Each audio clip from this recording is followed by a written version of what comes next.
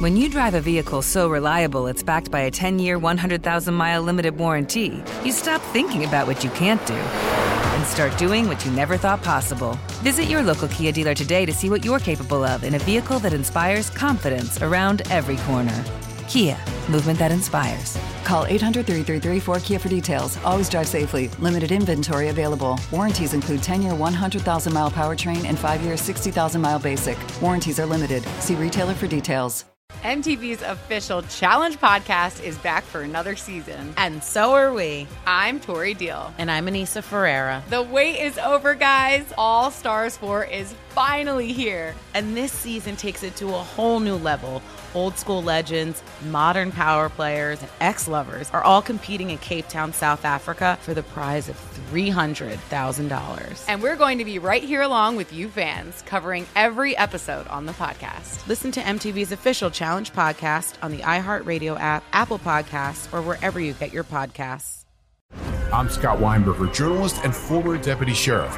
In my new podcast series, Cold Blooded, I'm embedded in the cold case investigation into the death of firefighter Billy Halpern. Experience this investigation in a truly unique way, untangling secrets that may reveal the answers to not only one case, but almost a dozen. Listen to Cold Blooded, the Apollo Gym Murders on the iHeartRadio app, Apple Podcasts, or wherever you get your podcasts. Now here's a highlight from Coast to Coast AM on iHeartRadio. And welcome back to Coast. George Norrie with you. Paul Wallace with us, international best-selling author whose books probe the world's ancestral narratives for their insight into human origins, human potential, and our place in the cosmos. And as a senior churchman, Paul served for 33 years as a church doctor, theological educator, an archdeacon in the Anglican Church in Australia. He has published numerous titles on Christian mysticism and spirituality and is a popular speaker at conferences all around the world. His latest work is called The Eden Conspiracy, Ancient Memories of ET Contact and the Bible Before God. Paul, welcome back. How have you been? G'day, George. I'm fantastic, thanks, and it's wonderful to be with you again. Thank you. You have done it again with the Eden Conspiracy, my friend. Tell me a little bit about this one. Well, thank you so much, and I should say thank you for your endorsement on the cover, because Absolutely. Your encouragement, it means the world to me. In the Eden Conspiracy, basically I've circled back to the Bible where I began this journey into ancient ET contact, and I asked the question, what are the ancient texts about? If we can accept that there are ET entities lurking in those texts that we thought were all about God, and it turns out they're about paleo contact as well, what was the purpose of those texts? What was it our ancestors wanted us to know and to learn when they wrote those texts? Is it about God? Is it about aliens? Or is it about something else? And as I've probed the root meanings of key words, I've discovered there's a really rich education being offered us by our ancestors who bequeathed the Bible to us, lessons in emotional intelligence, social progress, lessons about covert government and hidden hands in politics and economics. There is so much education offered us once we begin reading the text through a different lens. Paul, I've always wondered when the Bible discusses fallen angels, I've always wondered if those fallen angels might have been ETs. What do you think? Yes, I do think some of the fallen angel stories are what we would call ETs. And it's a funny word, angels, because when people hear it, they interpret it in a religious way. They think this must mean a spiritual being or an emissary of God.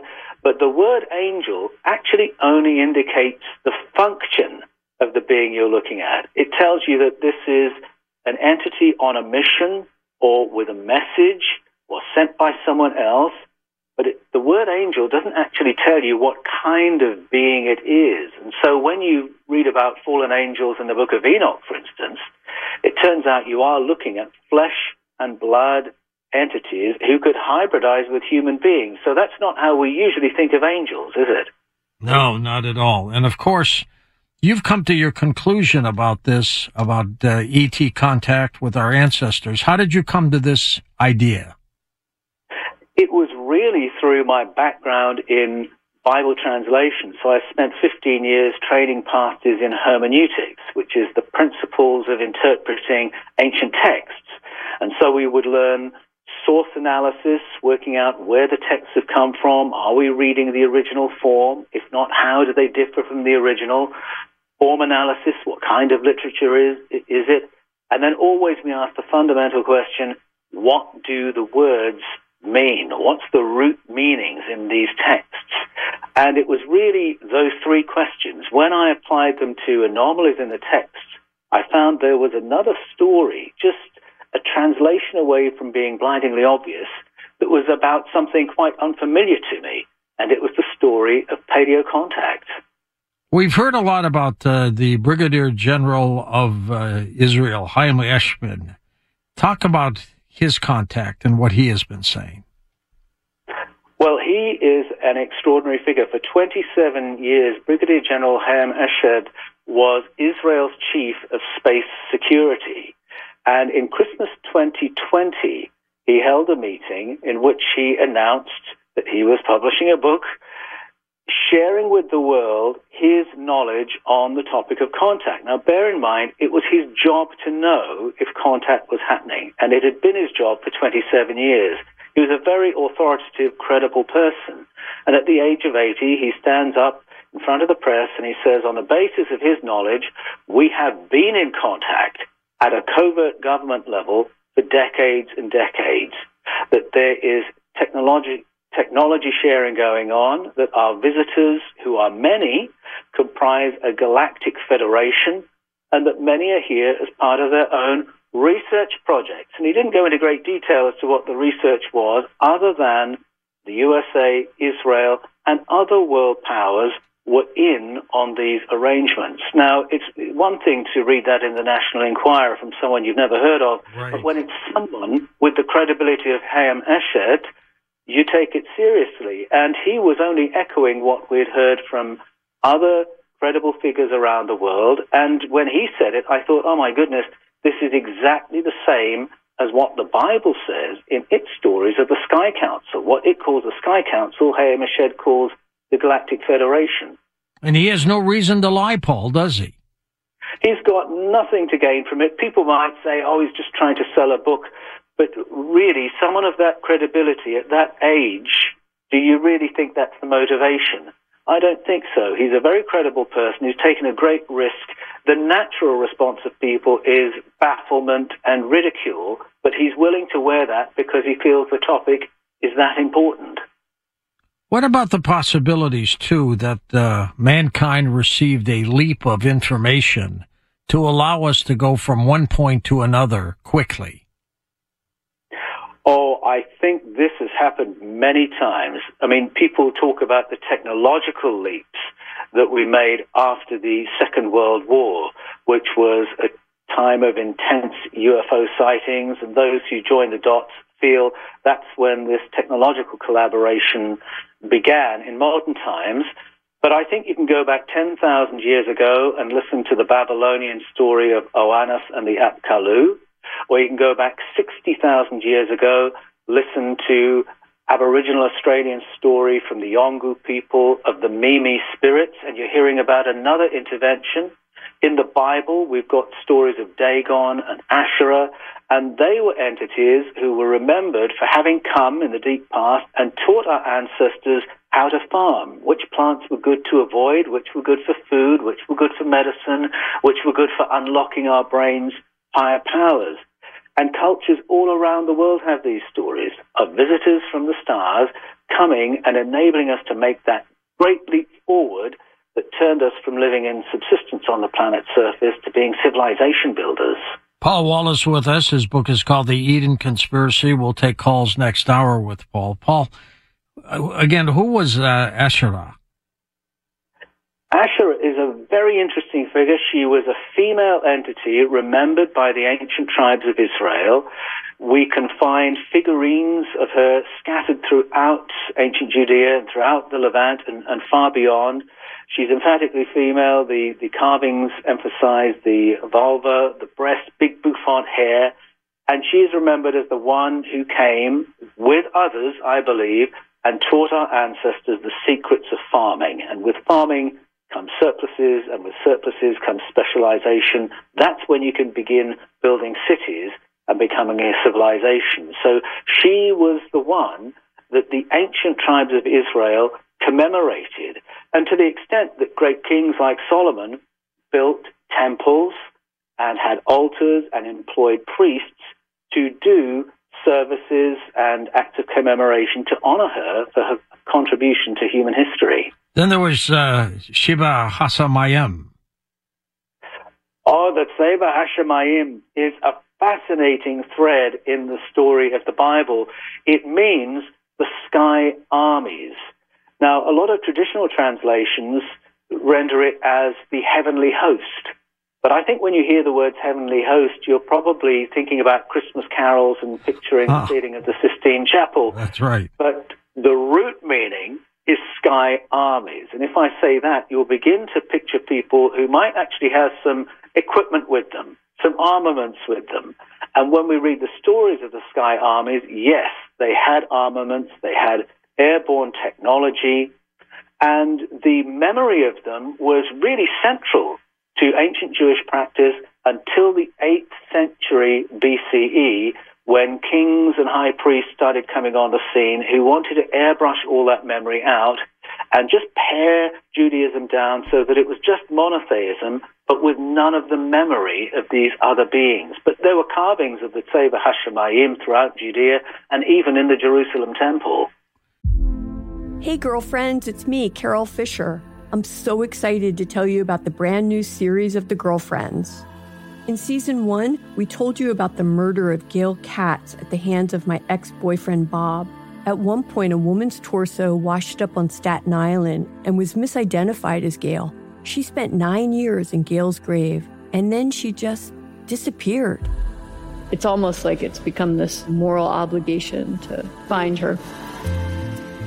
And that's what we're going to do. Find this missing girlfriend and tell her story. With the help of some of your favorite girlfriends from season 1, like my producer, Anna. Oh my God. My friend, Dr. Mindy Shapiro. Hi, it's Dr. Shapiro, and I'd like to speak with the Deputy Medical Examiner. And of course, Gail's sister, Elaine Katz. Having no closure, it kills you. Join us as we try to solve a 35-year-old cold case. It's not going to be easy, but it's going to be one hell of a ride. What? I can't believe this. Listen to season 2 of The Girlfriends, Our Lost Sister on the iHeartRadio app, Apple Podcasts, or wherever you get your podcasts. Are you ready to fight back against crime? Hi guys, Nancy Grace here, host of podcast Crime Stories with Nancy Grace. I've dedicated my life to fighting crime and helping crime victims. For a decade, I prosecuted violent felonies, personally investigating, prosecuting, and covering literally thousands of cases. It's so easy to think it will never happen to me or my family, but that is simply not true. Every day on Crime Stories with Nancy Grace, we shine a light on unsolved homicides, heat up cold cases, and help find missing people, especially children. We speak with family members, investigators, CSI, reporters, and experts in every field. Every day is a mission. Every day is a chance to stop crime and keep one more person safe. Listen to Crime Stories with Nancy Grace on the iHeartRadio app, Apple Podcasts, or wherever you get your podcast. I'm Scott Weinberger, journalist and former deputy sheriff. In my new podcast series, Cold Blooded, The Apollo Gym Murders, I'm embedded in the cold case investigation into the death of firefighter Billy Halpern. It's just a shame, that they took him from us. Experience this investigation in a truly unique way, knocking on doors, uncovering new evidence, including the DNA of a potential killer. My name is Danny Smith. I'm a detective with Miramar Police Department. This is Scott Weinberger. We're actually reopening an old case, and your name came up. Untangling secrets that may reveal the answers to not only one murder, but almost a dozen. I thought they were going to kill me, so I kept my mouth shut and I didn't say anything. All these years, I didn't say anything. Listen to Cold Blooded, The Apollo Gym Murders on the iHeartRadio app, Apple Podcasts, or wherever you get your podcasts. The subtitle of your book is fascinating, Ancient Memories of E.T. Contact and the Bible Before God. How can we have a Bible before God? I know I'm being a bit cheeky with that subtitle, but it works. It works. It does intrigue people because we think of the Bible as being all about God. And God is certainly in the book, and I'm happy to call it God's book, but it's God's book about many things. And many of the stories that we've translated as God's stories are actually stories of paleocontact, which ancient translators have struggled to understand, and they've turned them into God's stories. It's quite challenging because there's a word we're very familiar with, Yahweh or Jehovah, and it's the holy name for God. And that concept is there in the Bible, but that name occurs in much older stories, stories of other kinds of entity, the Elohim, the powerful ones, or El Elyon, the powerful one, the most senior, or El Shaddai, the powerful one, the destroyer. And these root meanings clue us that there are stories earlier than our God stories that have provided the core of some of these ancient biblical narratives. How far back, Paul, do you think we were visited? And was it an ongoing thing? I think we've been visited many, many times.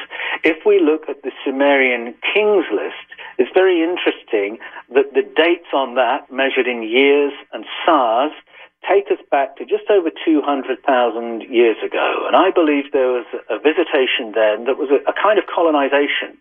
And our ancestors were on the planet at that time, similar in looks and build, but not quite as clever. Not clever enough to build a farm or build a city, but clever enough to mine for somebody else. And I think that was happening then. And then there was certainly another intervention 10,000 years ago. That's the Babylonian story of Oannes and the Apkallu. And the Asherah story in the Bible, I think that's around 60,000 years ago, the one that really began lifting us as a species, giving us the foundations of life as a civilization. But there have probably been many other interventions besides. You base a lot of your books on Eden. Tell us why. Well, Eden is, if I say the word Eden, we think of that as the place of human origin. Right. And I find that the Bible and ancestral narratives all around the world are very interested in human origins. But when we go back to those stories, it turns out they're not actually stories of beginnings. They're stories of a rehabilitation of our planet after a catastrophe and a tweaking of Homo sapiens to get us a little bit smarter. So Eden isn't what we thought it was. And that's why I keep using that name, to take us back to that point that defines who are we, what are we capable of, and who comprises our wider cosmic family. And it's in Eden we find the answers. Where do you think these ETs came from, Paul? Was it one sect, one race, or did they come from all over the universe? I think many. Hayam Eshed talks about a federation, which implies many demographics. Dmitry Medvedev, the previous prime minister of Russia, wouldn't say how many ET demographics we were in contact with because he said he didn't want to panic people. And when I read ancient ancestral narrative, there are a few regions of space that keep getting named. So we have the Pleiades, we have Sirius, we have Orion. So that's at least 3 regions of space named. And from those different regions, there may be different factions coming from those areas. So I think now, in the modern day, I think there are a great many ET demographics interested in planet Earth and Project Humanity, even more, perhaps, than when our ancestors left us these ancient stories. Did you find references to ancient technology in the Bible? Oh, absolutely. And again, this comes partly from going to root meanings of words. So, kavod, which we translate as glory, means a big, heavy thing. And when you look at what the big, heavy thing does in the text, you realize it launches and lands and shakes the land when it does so. We have the word tub, translated as goodness, but you look at how it behaves in the text, and it's really a word that means gear or equipment. get into the book of Ezekiel, and you've got these items, the Keli Mapasau and the Keli Mashatau. One is a disintegrator, and one is a destroyer, and they're powerful enough that 6 individuals can ethnically cleanse an entire district with them. You've got the Urim and Thummim, which are communications devices. So there are heaps of words that suggest ancient technology, and one of the most interesting things you can do when you find those words is leave them untranslated and then just watch what they do in the text, and you'll see that they are doing technological things. Paul Wallace's websites are linked up at coasttocoastam.com. He's also got presence on YouTube that's available to you as well. Fascinating technology. And how did you discover these things? Well, it was initially an ultimate Frisbee injury, which knocked me out of action. It meant I was off work for a while. You're not kidding, are you? I'm not kidding. So ultimate Frisbee, in case people don't know, is like a combination of Frisbee and rugby football, let's say. And it can be rough. And so I injured myself. I was convalescing. And in my books, I use that as a bit of a code for all the time the universe has gifted me to study. And I just followed the white rabbit of Bible translation, going to root meanings of keywords. And it was as I did that I began noticing the moral behavior of some of these entities and then the technological behavior of some of these items that we don't really know what they are, but we know what they do. And it's really been Bible translation that's opened it all up for me. It's tremendous, Paul. It really is. The work you've been doing. How many years you've been at this now? Well, 5 years producing the Eden series, so that's Escaping from Eden, The Scars of Eden, Echoes of Eden, and now the Eden Conspiracy. But it had been in my mind, really, since the time I was 11 years old, which is when my mum and dad introduced me to Erich von Däniken. So for decades, I knew there was something there I needed to get back to and pay some attention to. And when I actually did the work, the Bible translation work, I was blown away by how much was in the Bible. And it was then I remembered that was actually Erich von Däniken's way into the topic in the first place, more than 50 years ago. And not a lot of it is interpretation. A lot of it is just right there under your nose. That's exactly right. That's why I say it's an interesting exercise not to translate these words, so there's no argument about translation. Just look at what they do. Look at what the items do. Look at what the characters do. And it becomes clear very quickly when you do that you are looking at stories of colonization and advanced technology. Listen to more Coast to Coast AM every weeknight at 1 a.m. Eastern. And go to coasttocoastam.com for more.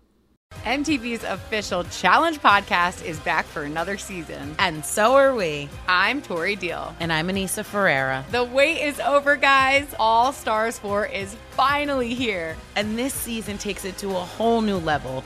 Old school legends, modern power players, and ex-lovers are all competing in Cape Town, South Africa for the prize of $300,000. And we're going to be right here along with you fans, covering every episode on the podcast. Listen to MTV's official Challenge podcast on the iHeartRadio app, Apple Podcasts, or wherever you get your podcasts. I'm Scott Weinberger, journalist and former deputy sheriff. In my new podcast series called Blooded, I'm embedded in the cold case investigation into the death of firefighter Billy Halpern. Experience this investigation in a truly unique way, untangling secrets that may reveal the answers to not only one case, but almost a dozen. Listen to Cold-Blooded, The Apollo Gym Murders on the iHeartRadio app, Apple Podcasts, or wherever you get your podcasts. Imagine you're a fly on the wall at a dinner between the Mafia, the CIA, and the KGB. That's where my new podcast begins.